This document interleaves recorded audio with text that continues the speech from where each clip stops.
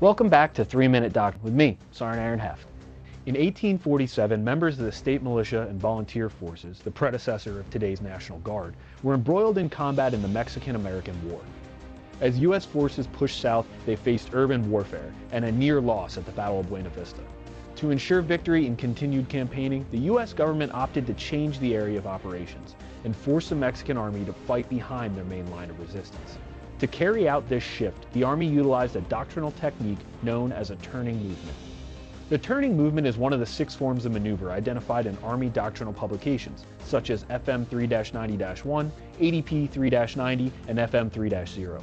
According to this doctrine, the 6 forms of maneuver are the envelopment, turning movement, frontal attack, penetration, infiltration, and the flank attack. Combined arms organizations accomplish their mission by synchronizing the contributions of all warfighting functions to execute these forms of maneuver.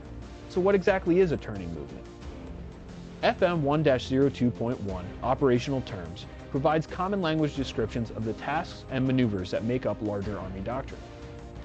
If you're looking to understand something described in another publication, Operational Terms is the place to check. According to FM 1-02.1, a turning movement is a form of maneuver in which the attacking force seeks to avoid the enemy's principal defensive positions by seizing objectives behind the enemy's current positions, thereby causing the enemy force to move out of their current positions or divert major forces to meet the threat. A commander uses a turning movement to seize vital areas or terrain features in the enemy's support or rear area before the main enemy force can be withdrawn or receive support and reinforcements. Commanders frequently follow a turning movement by transitioning to an exploitation or pursuit.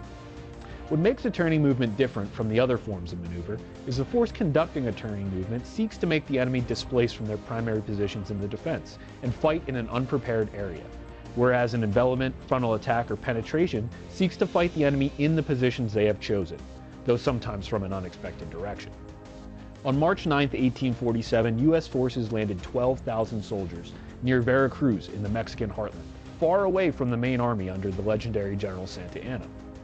Mexican troops were forced back south and had to make their way to engage the force of American soldiers, including the predecessors to Illinois National Guard's 130th Infantry and Tennessee's 278 ACR. The subsequent campaigns in the South defeated Santa Anna's army, and one battle after another, and eventually resulted in the capture of Mexico City and an end to the war. The volunteer regiments involved that now make up today's National Guard were successful because they followed the tenets of a modern turning movement. They avoided the enemy's primary defenses and struck in their rear lines. They forced the enemy out of a prepared fighting area and engaged them in an alternate location. And they followed their turning movement with the transition to an exploitation and pursuit. Many veterans of the state volunteers in the Mexican War would use these battlefield lessons when they became the commanders of larger state units during the American Civil War. The turning movement employed on the battlefields of Mexico would be used again at places like Bull Run, Chancellorsville, and the Wilderness.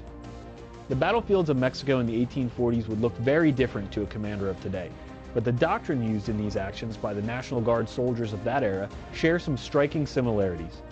Today, a turning movement may be conducted with more modern technology, employing the airborne or air assault elements in our force structure to divert enemy forces from their prepared defenses.